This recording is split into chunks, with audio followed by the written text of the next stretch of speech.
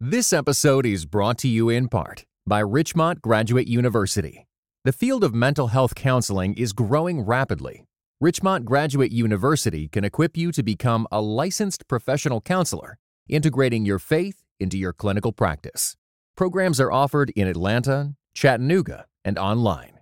Apply today at richmont.edu. This episode is part of a mini-series on the American West. This episode can stand on its own, but when you're done, go back 3 episodes to get more context. Right off the bat, I want you to know that this is not a ploy to increase my revenue stream for this podcast. It's not. I just need to be honest with you for a few minutes.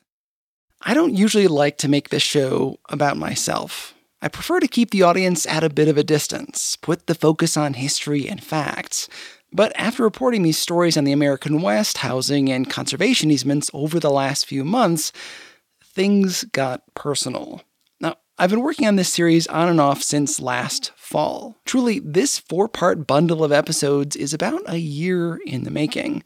On public radio shows, they generally go looking for someone who embodies a certain issue. I didn't want to do that with these episodes because I thought, well, that might seem a little voyeuristic. Then, on March 3rd, 2021, this story came really close to home. On that day, I got home from my morning bus route to see that something had changed. An object was coming through my bedroom ceiling, where I'm recording this right now. The ceiling looked kind of like the shell of an egg with a young baby chick trying to break free. Cracked, and with a protrusion I couldn't quite place. It turned out to be a wooden 2x4 that a previous roommate had wedged between the roof and the ceiling joists in an attempt to keep the roof from caving in about a decade ago. Seeing the writing on the wall, or on the ceiling or whatever, I decided to keep an audio journal as we went through this experience. Okay, so, that's hot still. Hot. My brother Nick joined me for the first diary entry. I had to make that tough call of do we actually tell the landlord or don't we tell the landlord? Which is that dark calculus that I think that a lot of people in low income have to make. Right, because the problem is if we complain, will they kick us out and find somebody who won't complain? Or right. Will we draw so much attention to ourselves that they'll raise the rent or bulldoze the house and build a McMansion? Tomorrow, which is Monday, they might be sending an inspector to look at the house. So how are you feeling about that? So initially I was terrified, and I was convinced that we were going to be kicked out of the house and not have a place to live, because the problem is there's no plan B around here. There's no extra housing. There's no, you could just move in here kind of thing. It's like, we'll just end up on people's floors. We'll have to scrounge around, maybe sleep in the basement of the church. So I was scared because there's no plan B. But right now I feel okay. I feel like God will provide. They did patch the holes, so that's a sign that they're not planning on bulldozing the whole house, probably. Hopefully. But I'm a little trepidatious about tomorrow. The next day was March 8th, the day I interviewed a real estate agent for the Conservation Easements episode. That was the day we got the bad news, and I recorded this. The contractor just left the house. It looks like they're going to have to replace the whole roof, which means we're going to have to leave. It's either that or they tear the house down. So either way, I'm about to be homeless soon. We don't know when. We don't know what the timeline is. I guess I was just struggling to know how to react. I work a lot of hours. I have 3 jobs. To not be able to face a housing crisis like this is really dehumanizing to me. Makes me feel like I haven't done enough. I haven't worked hard enough. And if I just worked harder on this podcast or on my movies or the books or something, then this wouldn't have been happening. So it's just a hard time as I'm reporting this story about property taxes and the troubles in Teton County. So I think it's kind of fitting that this is all happening right at the same time. But to know why it's happening doesn't make it easier. It's all happening at once. So I have steady employment, friends, a church family, and I feel as though God called me to Jackson, Wyoming over a decade ago. My problem is not that my brother and I don't have thousands of dollars. We actually do. Or that we couldn't get a loan for hundreds of thousands of dollars. We've already been pre-approved for one if we should happen to find a house that we can afford. Our problem is that we don't have millions of dollars. The median home price in Jackson is $2.2 million and climbing. I don't care how much I drive a school bus or how much fundraising I do on this show, I'm not going to be able to buy a house here on the open market. There are very few apartment complexes, few rentals. Losing your housing in Jackson is not something you just fix by going to apartments.com. It means stopping strangers in the grocery store to ask if they have a rental. And I did. In all, it took 7 weeks for my brother and I to find a new place to live while my friends daily forwarded listings and added my story to their work listservs and church prayer lists. One place I called told me I was the 68th person to inquire about their listing. 68th. Now, contrast that with this statistic. A few years ago, it was estimated that 40% of all the homes in Teton County, where I live, are empty all but 2 weeks of the year.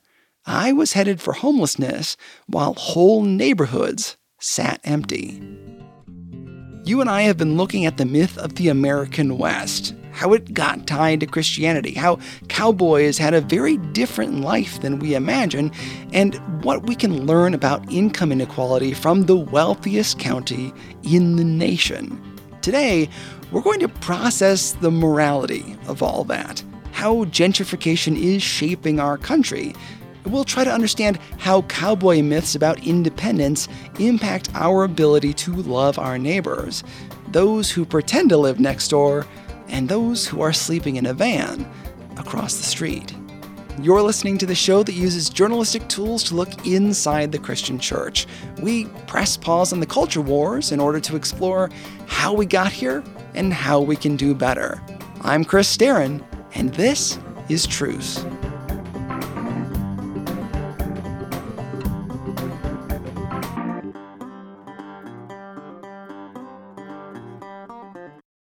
I've got a special guest to help me with this difficult subject today. Yeah, my name is Justin Farrell. I'm a sociology professor at Yale in our School of the Environment. My most recent book is Billionaire Wilderness, The Ultra Wealthy and the Remaking of the American West. I like this book a lot, though it is a hot-button topic in town. Some people love it, others see it as an attack. I've even heard the word socialism in connection to it, though it is not a socialist book. Instead, it's a scientific study of the habits and personalities of the ultra-wealthy. What I was looking at was, how these folks use wealth to solve the different problems that they face, and I break them down into two types of problems. So you have these economic problems, and they're not problems like many people face in terms of keeping food on the table, but they're economic problems in the sense of, how do they use their wealth? How do they share their wealth? How do they kind of leverage it to be happy? How do they make more wealth with the wealth that they already have? So that economic side. But then there's this other social side, which is connected to the economic, of course, but it's how do you wrestle with and respond to some of these social stigmas, this moral anxiety that you can have about being ultra rich. And they're both, praised in our society, in our culture, but they're also critiqued. And especially these days with growing wealth inequality, they've become targets. As income disparity grows in the United States, public perception of wealthy people changes. So there is concern about stigma. I've heard it from wealthy people myself. One of the ways they combat this is by taking on the myth of the cowboy, a rugged individual who is close to the land, a tough character who wears jeans and a cowboy hat, someone who doesn't need the government. Friends and I used to go Western swing dancing at the Stagecoach and Cowboy bars here in town. On several occasions, I heard people say how remarkable it was that wealthy people here mix with ski bums and bus drivers in the same hangouts. Nobody could tell who was who because we were all wearing jeans and button-up shirts. The dress code here is something Justin focused on in his research, because it's a little strange when you stop to think about it. Some of the wealthiest people in the world dressed like poor farmhands. And so it can create these anxieties that they have about of being ultra wealthy, especially when you move into an area like Wyoming that has historically been pretty down to earth, connected to the land, and this cowboy myth that you just mentioned.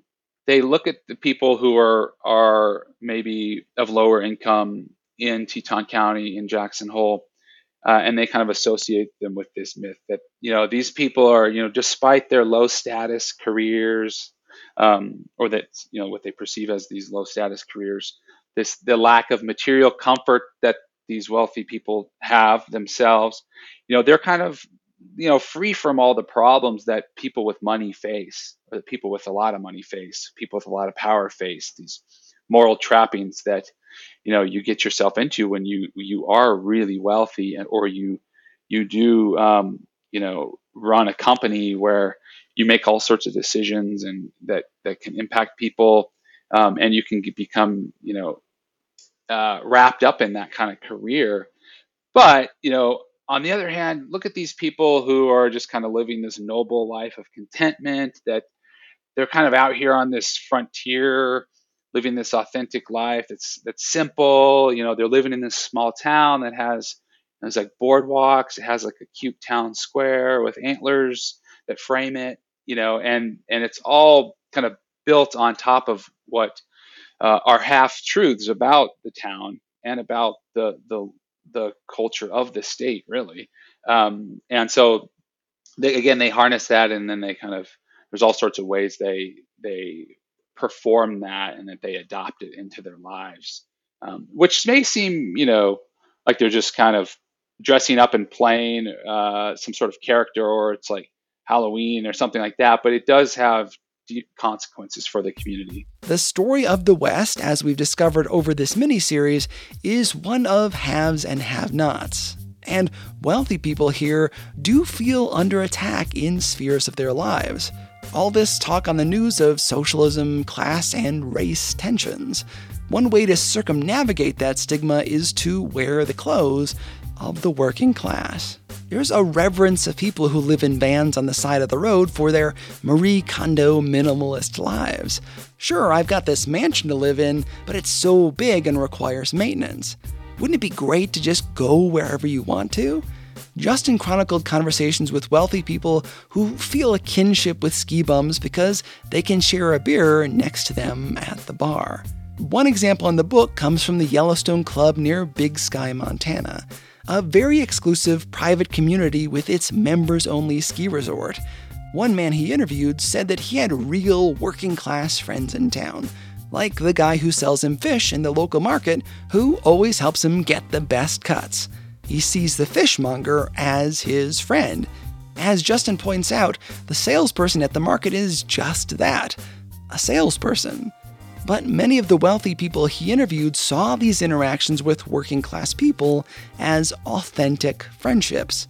Even though they were paying something for these interactions, they mistook customer service for genuine friendship. This was, fascinating to me. And it was something that I didn't expect at all. And as I'm doing the research over, many years, it just keeps coming up when I talk with people, and the same kind of thing with how people dress. And this is all related.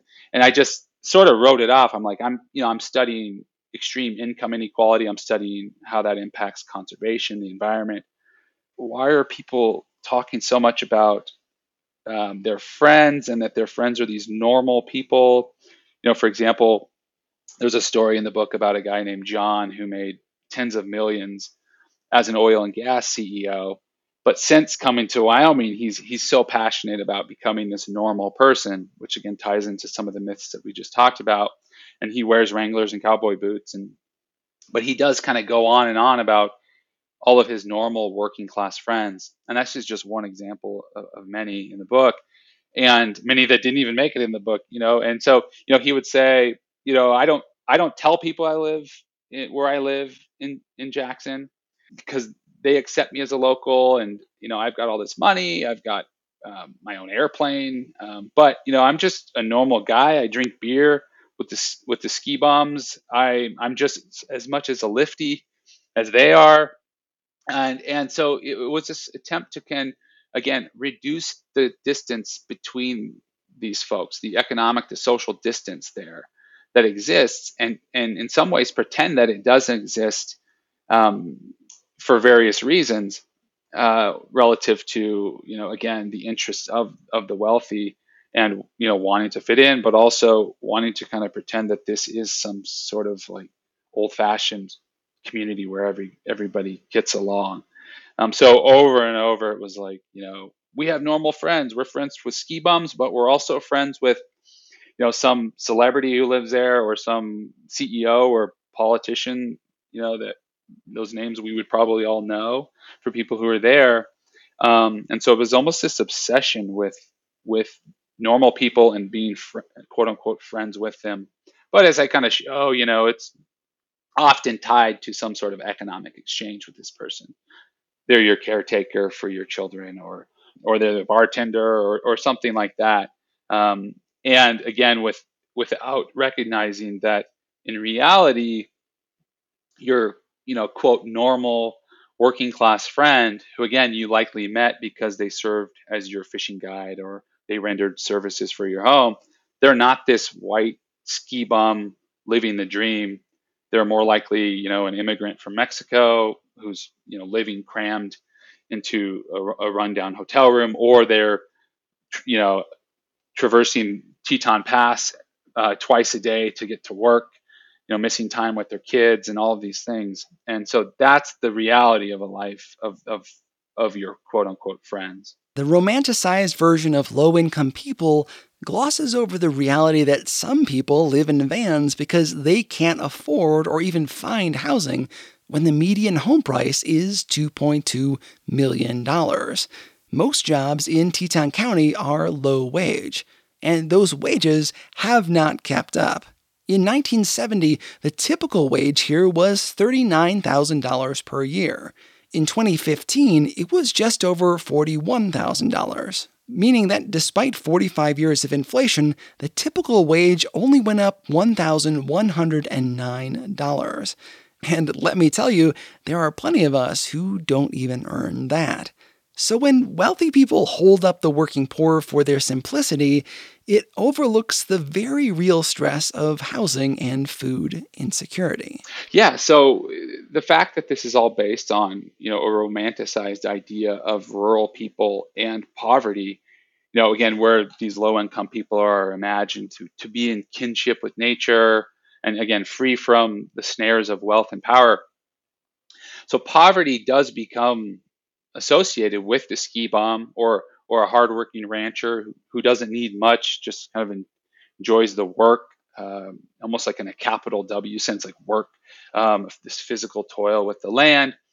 Those are like cute ski bums. They're here enjoying life, rather than the reality of poverty across the Rocky Mountain West and in Teton County. The reality is actually an immigrant family, working two or three jobs sometimes just to stay afloat because of the impact that many of these folks have on the community. Their perception of poverty is misguided and inaccurate. And the poverty here is very real, especially in the Latino community. In 2015, across the whole population, 1 in 4 kids in our school district were on meal assistance programs.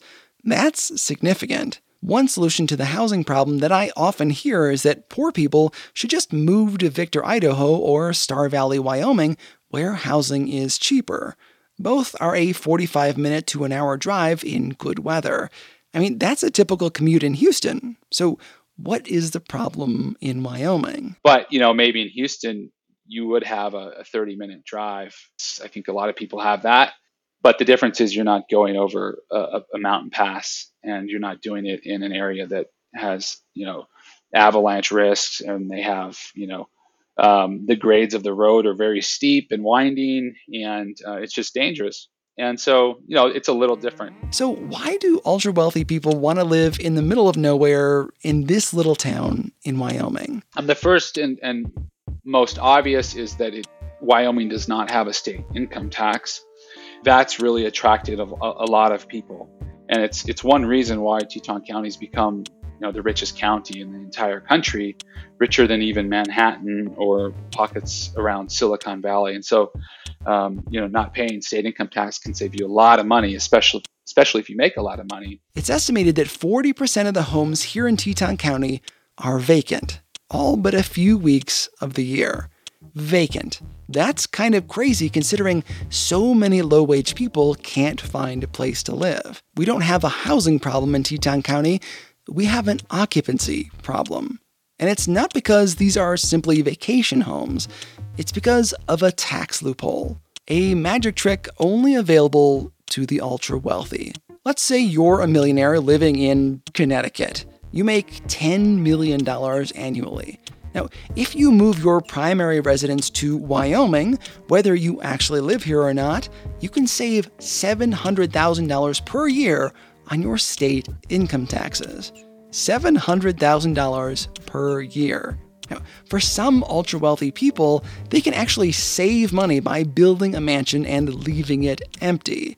The downside of this, of course, is that Connecticut, the state where they actually live, is not getting that money. Wherever you are today, this story impacts you. Are your public schools underfunded?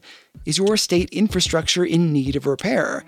That may be because ultra-wealthy people are pretending to live in a tax-free state like Wyoming, Florida, or Arizona, while using resources, driving on roads, relying on law enforcement services in places like New York, California, Connecticut, and Missouri that they don't pay for. President Trump himself is under investigation for moving his residence to Florida, even though he clearly lived in New York and D.C. while he was president. One of the reasons Teton County is so busy is that it's being used as a tax shelter. Granted, even states with income taxes are seeing huge growth in small mountain towns. Taxes aren't the only reason for the explosion of formerly rural areas, but they do play a role. Wyoming is also home to easy tax shelters through things like LLCs. The important thing I would add, though, is they're not doing anything that's illegal. That's the situation in Wyoming, and it's a choice the state continues to make.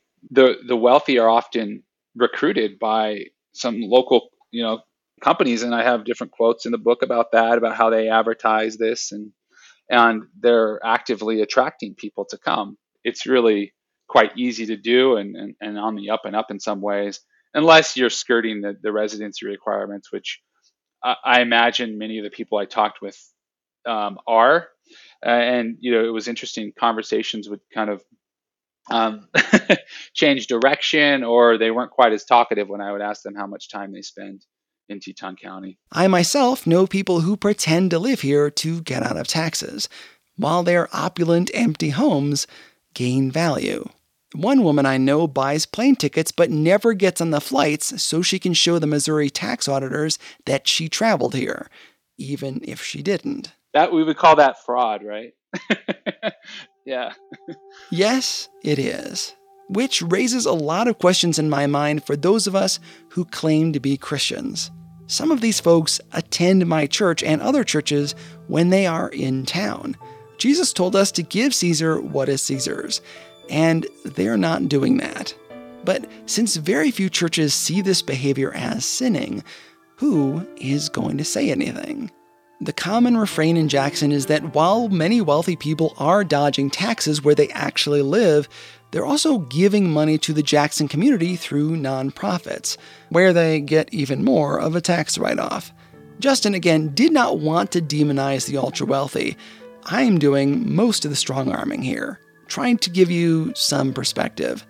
He sees the value in understanding the viewpoint of the ultra-wealthy. I, in the book, spend so much time from the perspective of the wealthy and how much they love this place and how much they love the people and how much, but it's all this kind of veneer that's created that often tends to just benefit their experience of nature or benefit them financially.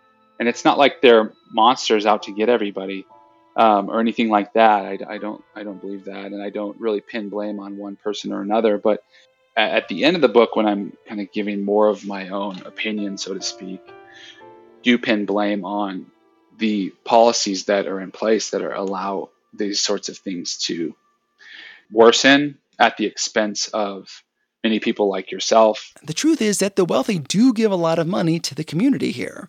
Not so much through things like taxes, which are distributed to stuff like roads and fire departments, but more through the arts and conservation. When I've spoken with wealthy people here, they defend this inequality. Why should they pay for government services when they can direct their money to cultural programs that might get overlooked, like bringing in famous opera singers and art exhibits?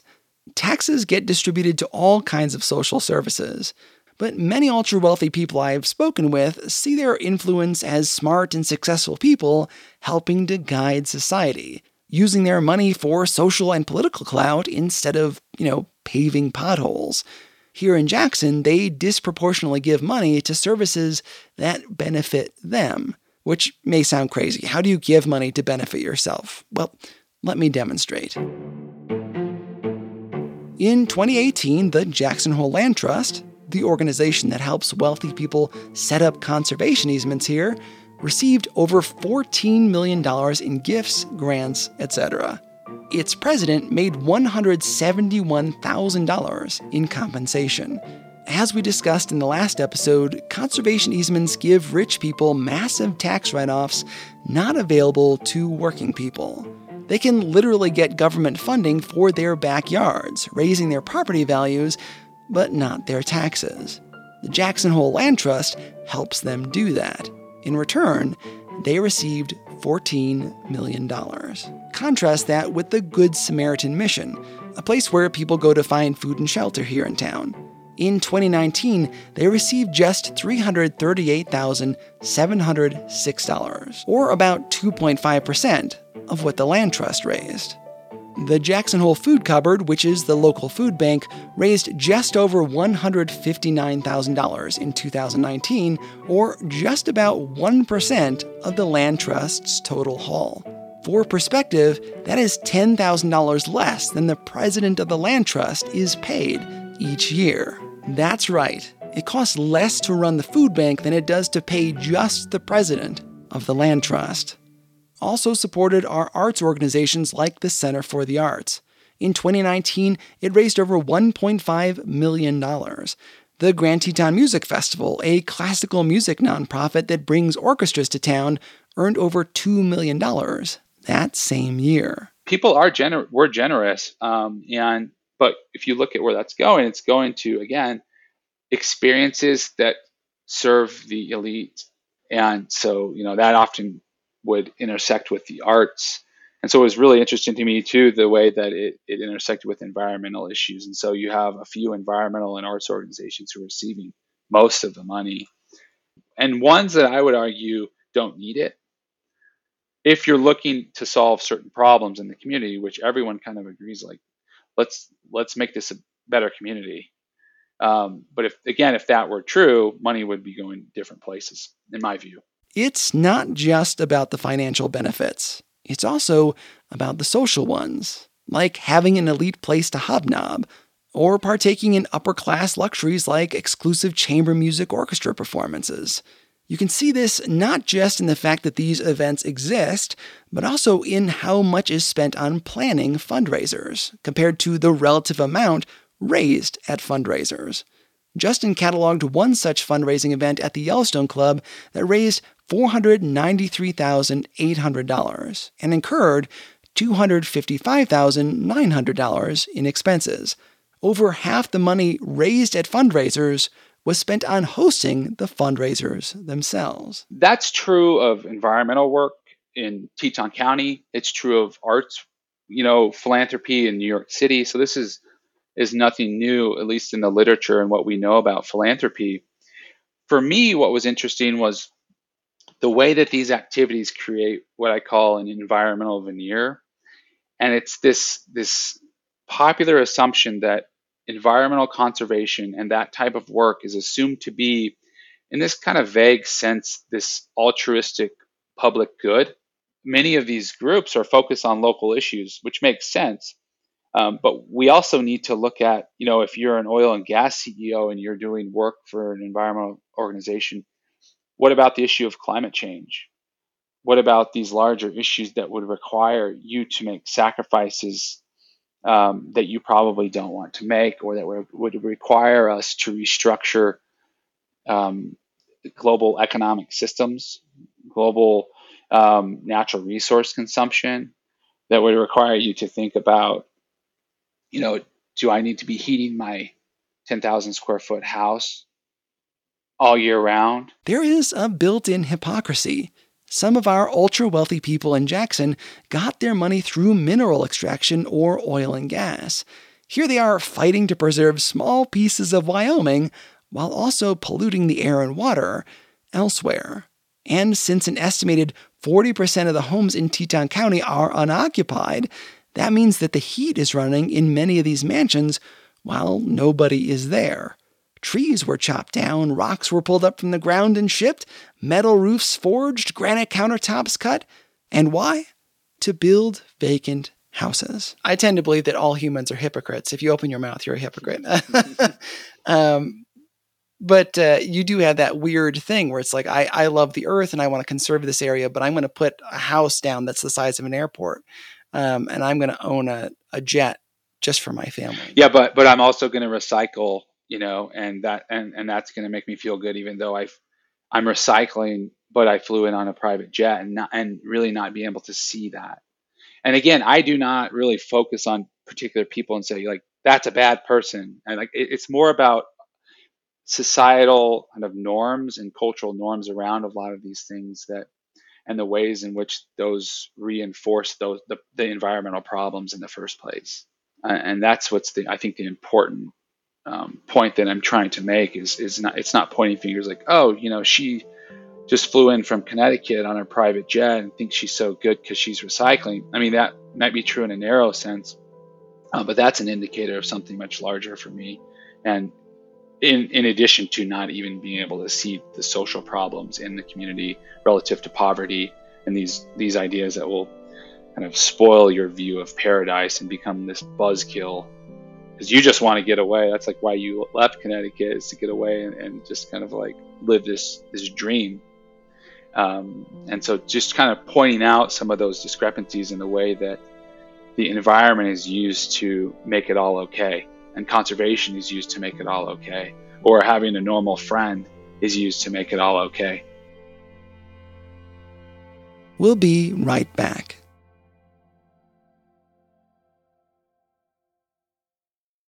This episode is brought to you in part by Seattle's Union Gospel Mission. Over 13,000 people in the Seattle area are homeless. Kathy is one of many who found a new life through Seattle's Union Gospel Mission. Growing up, my dad and I didn't get along. I kept running away from home until one time I was assaulted.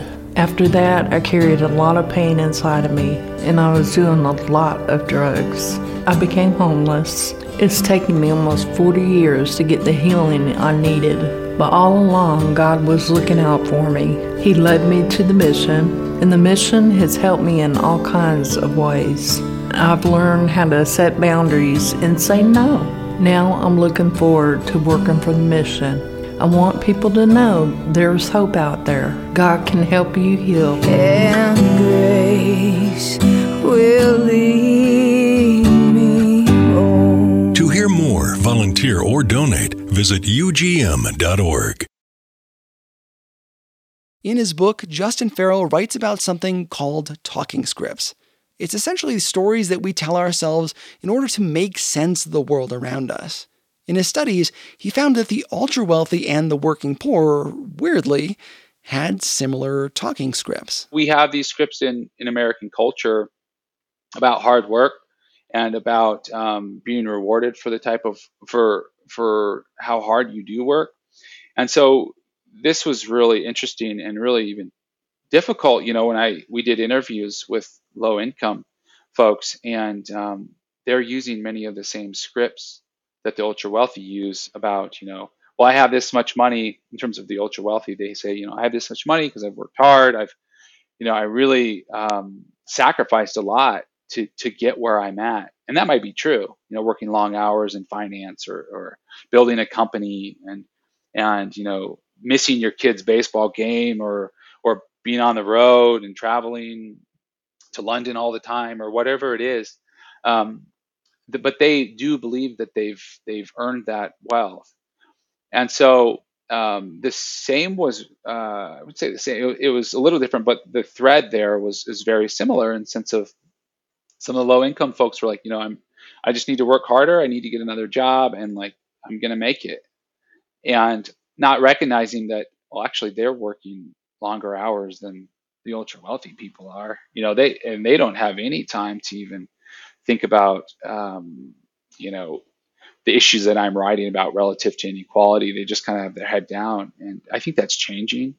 But it was really striking. If you work hard enough, you're going to get ahead. But in a town where the wages are about the same as they were 50 years ago, while the cost of housing has skyrocketed, how can a person work hard enough to earn a living while landscaping, swinging a hammer, cleaning hotel rooms, or driving a school bus? There just aren't enough hours in the day to work more. Which brings us to a discussion of morality. What follows is not Justin's opinion or message, but mine. It turns out there are many different opinions about the morality of wealth, even among Christians. I've been saved for 28 years, yet I have never heard a sermon that was critical of wealth, despite the fact that there are many Bible verses that are. Take the story of the rich young ruler. This story is repeated in Matthew, Mark, and Luke, and is recounted very similarly in all three. An actor friend of mine is going to read this for you from Mark 10:17-27. As he was setting out on a journey, a man ran up to him and knelt before him and asked him, "Good teacher, what shall I do to inherit eternal life?" And Jesus said to him, "Why do you call me good? No one is good except God alone. You know the commandments. Do not murder. Do not commit adultery. Do not steal. Do not bear false witness. Do not defraud. Honor your father and mother." And he said to him, "Teacher, I have kept all these things from my youth up." Looking at him, Jesus felt a love for him and said to him, "One thing you lack. Go and sell all you possess and give to the poor, and you will have treasure in heaven. And come, follow me." But at these words he was saddened, and he went away grieving, for he was one who owned much property. Let's pause there for a moment to recap. Here's this guy who owns a lot of property, and he's kept the Old Testament law. Now, Jesus feels love for this guy, but what does he say to him? Sell everything and give it to the poor. And he doesn't leave it there. And Jesus, looking around, said to his disciples, "How hard it will be for those who are wealthy to enter the kingdom of God." The disciples were amazed at his words. But Jesus answered again and said to them, "Children, how hard it is to enter the kingdom of God. It is easier for a camel to go through the eye of a needle than for a rich man to enter the kingdom of God." This camel through the needle's eye thing is in all three different accounts of the story. And if you ever want to see some fancy footwork, look up sermons about this passage. Even the most literal denominations tiptoe around these verses. I was once at a snowmobile retreat where the guy leading the talk played a clip from a Mark Batterson series called Play the Man, talking about this story. I was unable to secure the rights to play the clips in this episode, but what Batterson does is interrupt the story as soon as the man asks Jesus what to do. "Good teacher, what shall I do to inherit eternal life?" That's where Batterson stops. He doesn't talk about the way Jesus answers that question. He just reads up to the question. Then he preaches that the rich young ruler is an example of how we all seek adventure in our lives. Now, I have no idea how he got there, but that is the application Batterson shoehorned into the passage. We do this all the time when preaching the Bible. We stop before Jesus has a chance to elaborate because our interpretation is much easier to stomach than Jesus's. His point is far more unsettling. The man's wealth is clearly a hindrance. But as with so much of the Bible, it's maybe not as specific as we might like. How much money is too much? Is it possible to have a lot of wealth as long as your heart is in the right place? We don't have a definitive answer. Living in Jackson has taught me one thing for sure. Wealth is not benign. We have this idea in our society that my wealth is mine. It doesn't impact other people. I'm a cowboy who works hard all day earning my wage. How I decide to save or spend that money is up to me. That idea is distinctly Western. The Bible, on the other hand, is an Eastern book written for Eastern people. In their book, Misreading Scripture with Western Eyes, E. Randolph Richards and Brandon O'Brien argue that Westerners and Easterners view money in different ways. In our Western mind, money is infinite. There is an unlimited amount, so if I earn a bunch of it, there is still plenty to go around. Whereas in an Eastern culture like the one in the Bible, money is finite. There is only so much. The rich young ruler had a lot of property, which meant there was now less for everyone else. His actions, whether or not this was his intention, impacted others. In an Eastern understanding, wealth is not benign. You can see that clearly in the land trouble in Wyoming that I've been talking about for the last few episodes. When small farmers fenced off parts of central Wyoming, it impacted cattle barons accustomed to free grazing land. When those same small farmers impeded on the fortunes of the barons fought back. In Jackson, Wyoming, when ultra-wealthy people encountered a restricted supply of land, they further restricted it with conservation easements while pushing out the middle class and working poor. We really do try to dilute that reality, don't we? I mean, Abraham was rich, and so were David and Solomon. God promises all kinds of abundance to his people Israel. Sure, but Jesus was poor. He tells us that the Son of Man had no place to lay his head. Proverbs 10:22 says that wealth is from God. Yet in the Beatitudes, Jesus says, "But woe to you who are rich, for you are receiving your comfort in full. Woe to you who are well fed now, for you shall be hungry." While not every one of the ultra-wealthy people we've discussed are doing illegal things, the morality of their actions is in question. So, what are we to take away from this series? More ambiguity? A hatred of rich people? A lust after money? Many conversations about wealth end by pointing the finger at the middle class and the working poor and saying, well, the poor in the U.S. are richer than many people in third world countries. Shouldn't they examine themselves before blaming the rich for their problems? I don't want to do that. Let's not take our eyes off the effect that the ultra-wealthy have. As we wrap this up, I want to point out one more thing Justin discovered in his research, and that I've read now in other resources as well. One of the major factors that separate the rich from the poor is friction. Poor people have to stand in lines at the grocery store, commute from far away, haggle with creditors on the phone, look for lower prices before buying things. Wealthy people do not have this kind of friction. They have staff to buy things for them, to stock their kitchens. They can skip traffic by paying tolls to use HOV lanes, take private airplanes to avoid connections, and travel to the airport via helicopters. Disney theme parks offer special tours that allow them to skip lines. They can hire private healthcare consultants who direct them to better care or even help them jump the line when it comes to cancer treatments. Did you know that major corporations keep track of the value a customer can provide them? So poor people can actually wait longer on hold with them if they need customer service.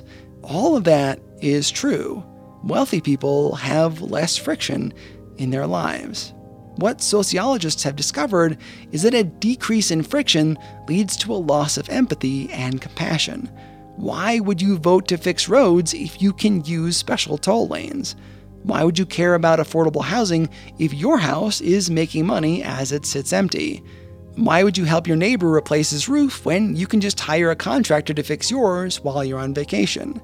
Poor and working class people have to rely on each other. If you help when my car breaks down, maybe I can pet sit for you while you're out of town. We know our neighbors because we have a symbiotic relationship.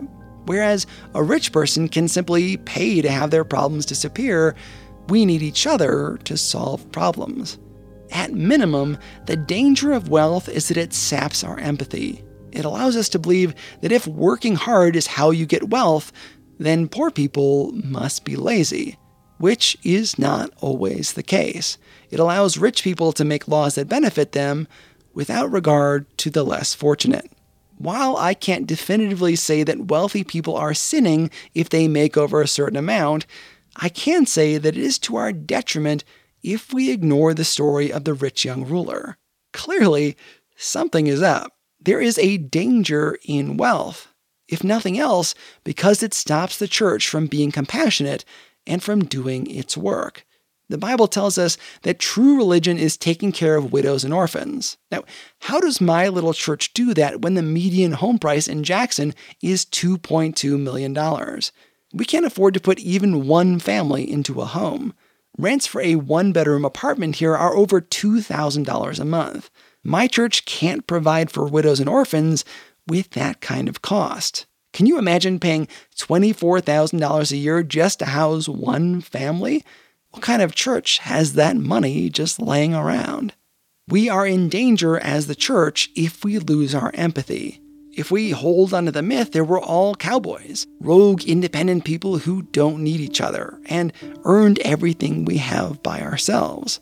That, as I've demonstrated, is just not true. If we believe that the guy who sells us our fish is our friend, but really he's just being paid to be nice to us, we're missing out on critical human interaction. If we romanticize the quote-unquote simple lives of working people, perhaps we won't feel the need to provide them with healthcare, a living wage, or even the ability to build homes at affordable standards. This is not about hating the wealthy. It's about heeding a warning. When we hear Jesus say that it's easier for a camel to go through the eye of a needle, my fear is that we want to know exactly how big that needle is. How high? How wide? Can we just squeak by? Can we make our camels just small enough to pass through with a good push? When instead, we should see that empathy is more than just sporting the style clothes that our neighbors wear. It's about walking a mile in their shoes.